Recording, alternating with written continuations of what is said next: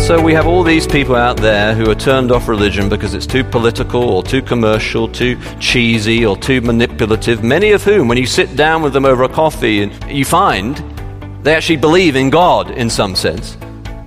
And the church attempts to squeeze itself into the mold of what it thinks are the expectations of the secular society, thereby actually becoming just what people are not looking for. Welcome to the God-Centered Life with Josh Moody Weekend Edition. We're in a study called Life is a Question Mark, and then you die. Taking a look at the fascinating book of Ecclesiastes. Part 2 of our study called God is an Awesome God, looking specifically at Ecclesiastes chapter 4 through 6. Josh Moody is senior pastor of College Church, located in Wheaton, Illinois. I'm Todd Bastide, your host. Josh, we're diving back in today. We're going to be hearing about secular worship, or what you refer to as under the sun worship. Now, we touched on this briefly last time. Can we get a refresher on what secular worship is? Yeah, I think this passage is indicating a common tendency whereby you go to church and you're going through the motions. It's religious, it's referencing God, but there's not an encounter with God. And so much, Jesus faced the same, of course, with the Pharisees, very religious, not really encountering God. And this is pointing us towards this authentic engagement with the awesome God. Let's get to it. Ecclesiastes. We'll do a quick review of the material from yesterday and then move into the new material for today. Here's Josh. Ecclesiastes chapter 4 through to 6. Don't worry, I'm not going to read the whole thing. We're just going to read from chapter 5, 1 to 7, and that's going to be the focus this morning, those 7 verses. Ecclesiastes chapter 5, beginning at verse 1, and I'll read to verse 7. Guard your steps when you go to the house of God. To draw near to listen is better than to offer the sacrifice of fools, for they do not know that they are doing evil. Be not rash with your mouth, nor let your heart be hasty to utter a word before God. For God is in heaven, and you are on earth. Therefore let your words be few. For a dream comes with much business, and a fool's voice with many words. When you vow a vow to God, do not delay paying it, for he has no pleasure in fools. Pay what you vow. It is better that you should not vow than that you should vow and not pay. Let not your mouth lead you into sin, and do not say before the messenger that it was a mistake. Why should God be angry at your voice and destroy the work of your hands? For when dreams increase and words grow many, there is vanity, but God is the one you must fear. God is the one we must fear or stand in awe of. Awesome worship is the craving of many a church hopper these days, or church shopper. Can't say I blame them. I don't know how you feel about that, but even for me, going to church services can sometimes feel about as exciting as watching paint dry. And so churches are reacting, some of them, by adopting the secularized advertising techniques or marketing feel, or the moral or spiritual equivalent of a campaign or a gig, or if you're really intellectual, a scintillating conference. Now, in his brutally honest exposure of the futility of modern secular life, Ecclesiastes has already touched on many themes, on many different issues.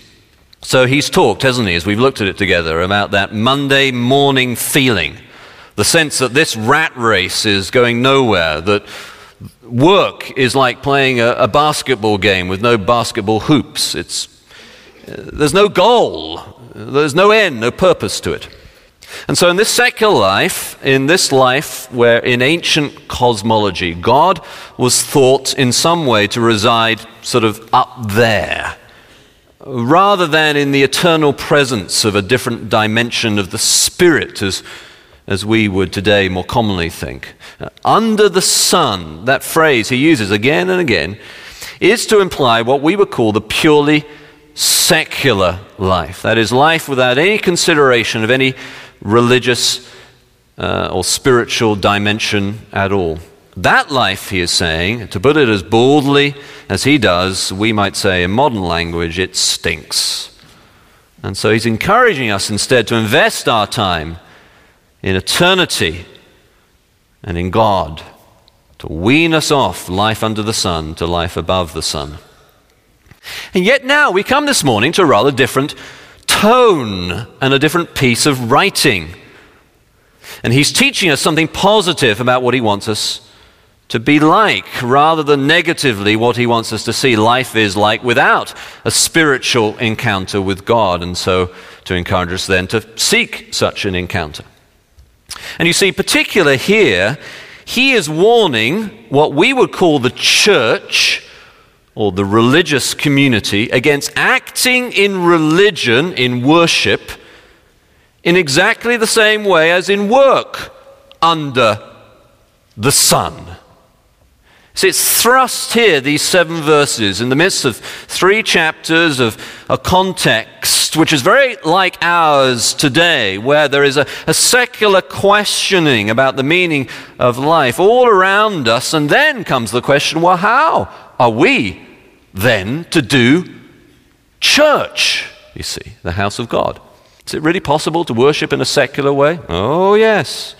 Ecclesiastes says. In fact, that's the great danger in such a context as ours, surrounded by all these questionings about the existence of God and all the rest. So he says, first, guard your steps when you go to the house of God. How? First, by going to listen more than to speak. Now, this is really the most essential distinction he's going to make. It's foundational to it all, and it comes first in his list of warnings. Guard your steps, he says, verse 1, when you go to the house of God. How? Well, to draw near to listen is better than to offer the sacrifice of fools, for they do not know that they are doing evil. That is, that you yourself are going to make the worship experience happen. There's a lot of loose terminology about worship, isn't there, that betrays a secularization of our Christian worship in our churches. You see, we do not and cannot do any kind of sacrifice that will lead people into the presence of God. God has already done that in Christ by his death on the cross for our sins. He has done all that is necessary. The sacrifice has been paid. So the grand mark or distinctive or characteristic of biblical as opposed to secular worship is this commitment to hearing what God has to say through his word. That's how you spot a biblical church. Biblical Christian worship does not merely revere the Bible ceremonially or theoretically. It listens to the Bible practically. Now, behind all of this, then, can you get the sense of it, is this concept of God as real and hear who God is. That's what really interweaves all the threads of this passage. Worship is not something we as humans do to God. Worship is us receiving from God that then we might be changed to live for God in practice. We are receiving. Now we commit to worship him in practice during the week. So he's saying, don't just say it, do it. Therefore, be careful what you say. For God's going to expect all of us to follow through this week. For a dream, he carries on, comes with much business, and a fool's voice with many words. What's the point here? I think the point here is the fantasy or a fantasy of who God might be. Looking like this, I think this is what he's referring to. You've got a lot of worries. What then happens? Well, you go to sleep and you dream about them. It's a normal, natural human experience. We've all had that.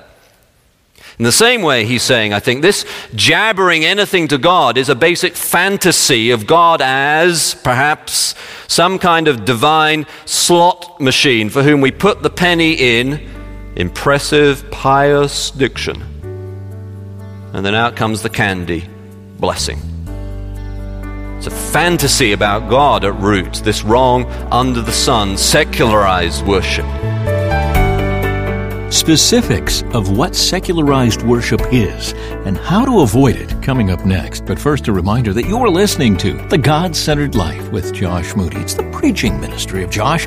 He's the senior pastor of College Church located in Wheaton, Illinois. And by virtue of the generous donations of folks just like you, we're able to bring you these studies. Back into Ecclesiastes, here's Josh.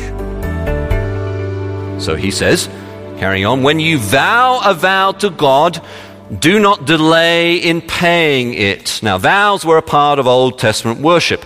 And Jesus, as you probably know, tells us not to swear in the sense of making vows by God's name and then not following through. He does not want us here, these fake vows that sound impressive but don't actually do anything.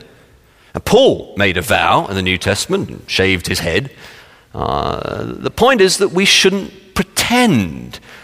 We shouldn't say we're going to do something and then not do it, as if the saying is what counts. I've said, I'll follow you, Jesus. Isn't that what you really want? He wants you actually to do it. So he writes, it's better that you should not vow than that you should vow not pay. Let not your mouth lead you into sin, and do not say before the messenger that it was a mistake. Now, no one really knows who exactly this messenger was. Some think a temple messenger, others an angel or messenger sent by God in some way. The point is the same, however you interpret that particular word. He's saying, get the message, do it. Don't just say you're going to do it. So he carries on, why should God be angry at your voice and destroy the work of your hands? Now again, when he writes like that, you get this view of God, which is quite different from our tamed, secularized view of him. He is awesome. So he carries on, for when dreams increase and words grow many, there is vanity. This is the under the sun kind of church. The secularized church, the vanity of religion. For when dreams increase, we're back to dreaming again. It's as if he's picturing that kind of worship service, which we've all been a part of at some point or other, where everyone goes through the motions and they say all the right kind of stuff, and it's all very sound in a half kind of sing-song lull, and everyone knows that no one really means it.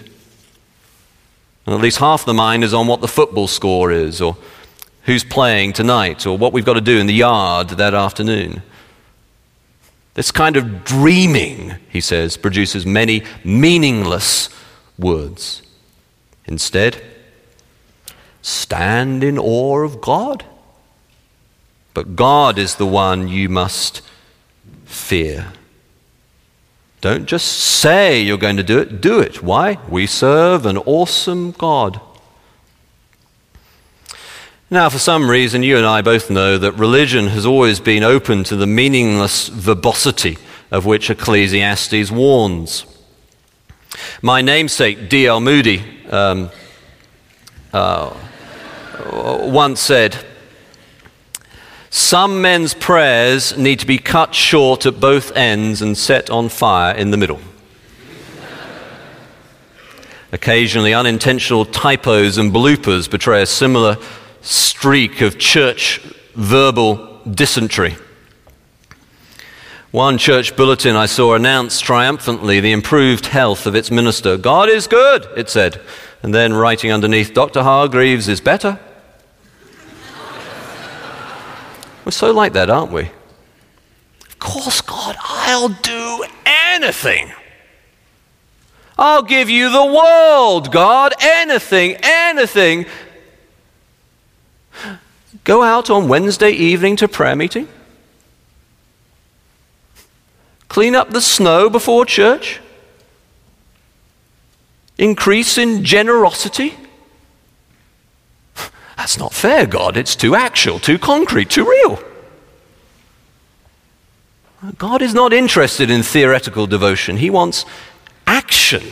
He wants us to do it, not just say we're going to do it. And so we have all these people out there who are turned off religion because it's too political or too commercial, too cheesy or too manipulative, many of whom, when you sit down with them over a coffee, and you find they actually believe in God in some sense. And the church attempts to squeeze itself into the mold of what it thinks are the expectations of the secular society, thereby actually becoming just what people are not looking for. To the politician, it becomes political. To the salesman, it becomes commercial. To the pizza delivery guy, it becomes cheesy. All in an effort to reach out, when really to reach out, a commendable desire, of course, really to reach out, what is required is a renewed sense of who God is. Here, this morning, now. Stand in fear of God. Wouldn't that be the talk of the town if we left this morning with a little bit of shaking, saying to our neighbors, you know, that morning I met God.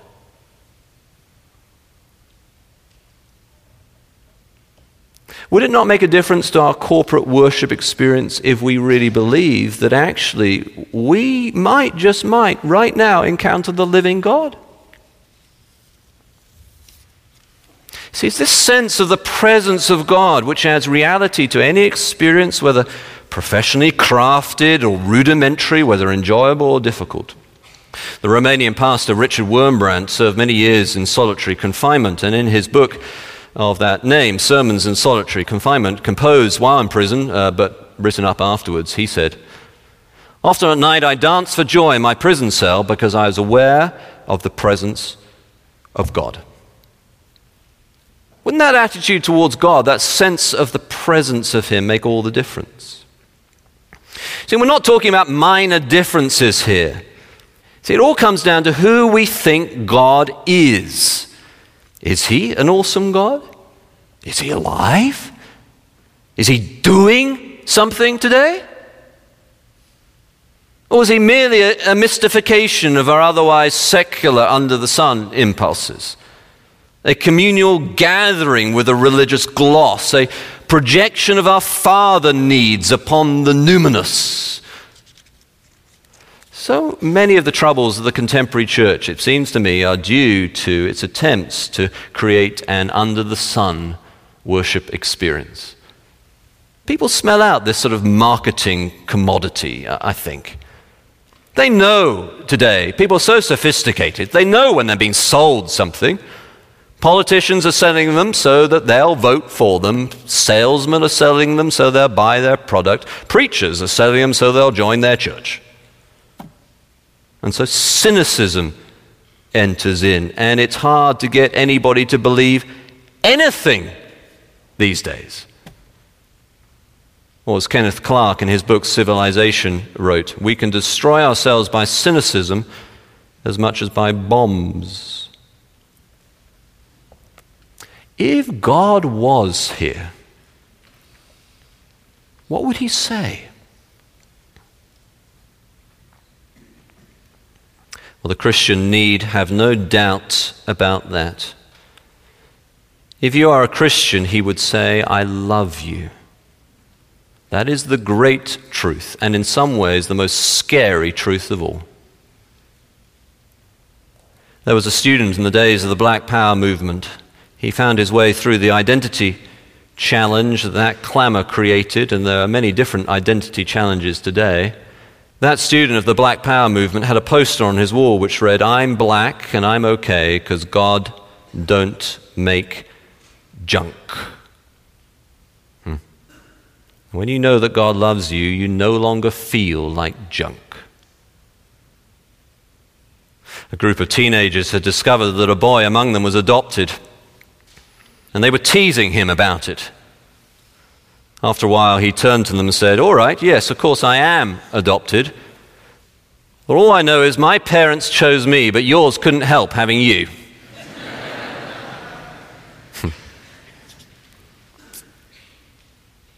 Every Christian can say the same thing. God chose me. He has picked me out and made me His, and He loves me. God would also say this, I chose you to go and bear fruit that will last. John chapter 15, verse 16. We are to listen to what God has to say. We are to do, not just say we're going to do. Christianity is not a spectator sport. By listening, by making a commitment that you follow through, you are getting down and dirty on the field, in the huddle, and contributing to the next play. Who knows? Maybe it'll be a touchdown. Let's pray together. Let's have a moment of silence as we stand in awe of God. God is the one you must fear. He made everything. He knows everything. He is the Alpha and Omega. There's nothing we can hide from him. He knit us together in our mother's womb. He knows our name. He is here. The Lord is among us. He is everywhere, omnipresent. But when his people gather together and open up his word, the sword of the Spirit, that is the word of God, Ephesians 6:17, does its work. He is here, and he is speaking through his word. Father, would you help us by your Spirit to have listening hearts? Father, would you help us to hear the word of your love? In some ways, the most scary truth of all, that the God of all gave his Son, that the sacrifice would be paid, that while we were still sinners, Christ died for us. Father, help us to hear that word and to be changed by it. Father, I pray that we would go out knowing that this morning we met with God. I pray this in Jesus' name. Amen. That's Josh Moody, and this is the God-Centered Life. So, Josh, let me see if I've got this. On one level, reaching out to this group or that demographic seems like it would make gospel sense, but you're pointing out how that can be dangerous and it can redefine and reduce God to suit our goals. Is that right? Yeah, I suppose there's some nuance here, and context can have different applications of the core principle here. But the point is that we want our worship to be around who God is rather than around who these people are. And that's the center of worship. And obviously we need to use the right language, to use language that connects with people, use a form that connects with the people we're trying to reach. But we're not just passing up our worship in the shape of the people we're trying to reach. Our worship should be defined by who God is, what he says in his word, and therefore it's actually worship of him rather than a product that is marketed for people. Excellent. Thanks for that clarification. We wanted to let you know that God-Centered Life has past studies. The start of this study in the book of Ecclesiastes, I think it's a great one. It's one of my favorites, and I hope you're going to take advantage of it. If you're just joining us, if you are, welcome. That website, godcenteredlife.org. There's ways to connect with us. There's ways to partner and support this ministry, all happening at the website. That web address again, godcenteredlife.org. Next time we get together, a better plan. It's certainly the case that strategic planning from very smart people can invigorate an economy or defend a city. But nonetheless, there's no telling when the next Wall Street crash or 9/11 will occur. More from this fascinating book of Ecclesiastes next time. GodCenteredLife.org, resources for you. And this is your warm invitation to join us around God's Word right here at the God-Centered Life with Josh Moody Weekend Edition.